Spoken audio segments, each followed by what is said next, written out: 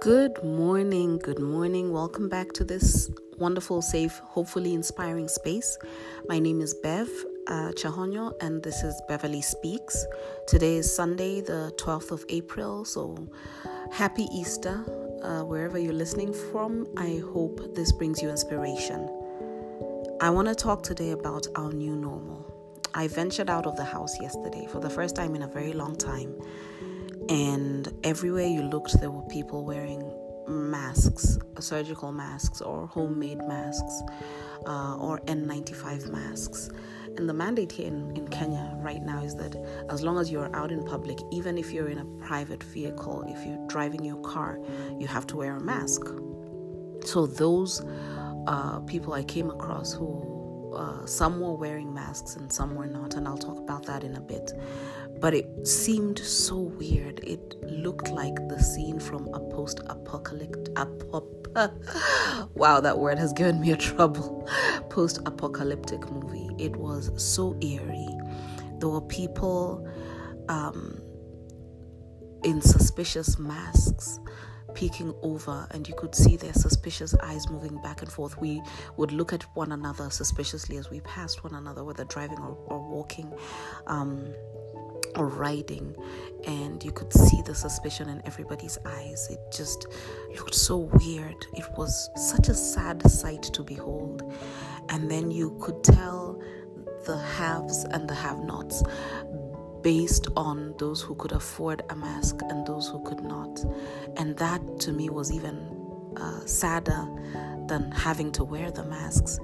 And then you could tell the cans and the can-nots based on those people who were out running errands or had to be out doing one thing or another, as opposed to those people who had to be out earning a living, because there's still people who have to work and feed their families. And that made me so sad that we live in a world where, wealth is opulent, and yet at the same time, there are those who cannot afford a daily meal.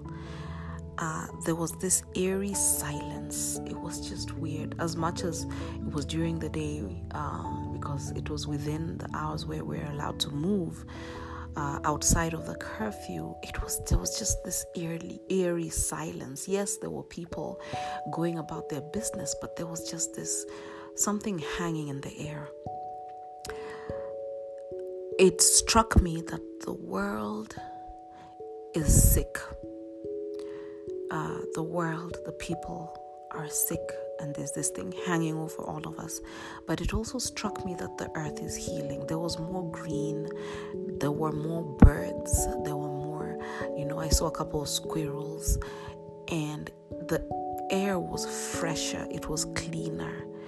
So the earth is healing, is benefiting, but the world is hurting, and that is such I don't know, it really, really just struck me. But I try to come here not to speak sadness or to scare you or to spread fear. I try to instill hope and spread hope. So I want to talk about a couple of random acts of kindness that I witnessed this week. As I went about my week and I checked in on a couple of people, couple of friends, two of them said something very interesting to me. They said that, let me explain the context first. In Africa, it's easier to have house help or domestic help, where people come in and they help you with, housework, cooking, cleaning. It's cheaper. I know that sounds almost elitist, but it's a fact. It is easier to do it here in Africa. So a couple of my friends talked to me about their nannies, and both of these young ladies I have known for a while. They talked about how their nannies had young kids, below the age of 5. And because of that, they had asked their nannies to move their children into their homes so that their children would be safe and fed, and their nannies could also save time and save some money, because they wouldn't have to pay for somebody to watch their kids while they were at work. And that meant there was no back and forth commuting, which meant that there was less chance of them catching the disease or spreading it to their loved ones, especially their children who were at home while they were working. And one of them even said she doesn't have to do any work while she's here. It just helps to know that she is safe and that she has peace of mind because her child is safe. And her child is playing with my children, and it just makes for a happier home because there's laughter in the home. And I felt that was a ray of hope in a very dark time, a ray of hope in a very dark world. And so I want to commend those two ladies. They hopefully know who they are.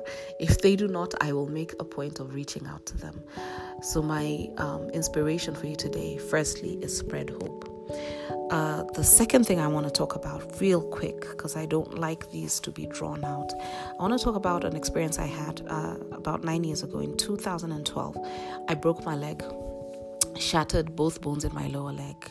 Long story short, it took me over 6 months to be able to put any weight on that leg after surgery, and they had put pins in my leg and metal rods. And then after the 3 months, after the initial 6 months of being on crutches, it took me another 3 months to be able to walk without assistance, which means without a crutch. That brings us to 9 months. And then thereafter, 12 months later, I had to go back in for surgery for them to remove the metal. I'll make this very brief. As my leg was healing, I had to go in for initially weekly reviews with my doctor. And I remember I was so frustrated because every week I would carry one shoe because it was casted up all the way to the bottom. I'd carry one shoe and I'd say, today's the day I'm going to walk again.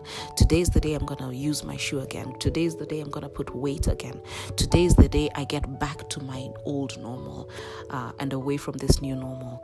And it's, after the second surgery, it took about a month and a half for me to be able to put weight and walk unassisted, which means it healed faster. I want to talk about something my doctor called calcification. Calcification. It means that when the bone broke, as it began to heal, the calcium that healed and formed the new bone became strong. And my doctor explained to me that it was stronger than the original bone, that this bone that had grown was stronger. And what I want to come out with this saying is that we will come out stronger. We will come out stronger as a human race, as a people. We will come out stronger as individual nations and individual families and people. But that depends on how we use our time now and the random acts of kindness more than anything that we should keep spreading. I want to encourage you today to reach out to somebody and spread love. I want you to reach out and spread hope. It doesn't matter how scared you are. Spread hope to somebody who needs it, somebody who could use a listening ear, somebody who could use a virtual hug. Don't put yourself in danger or somebody else, but spread hope. So my messages for today, number 1, engage in random acts of kindness. And number 2, spread hope wherever you go, whatever you're doing, however small it may seem to you, it matters to somebody else. Again, this is Bev Chahonyo from Beverly Speaks. Have an awesome Easter weekend, and I will be speaking with you in a week. I love you. Bye-bye.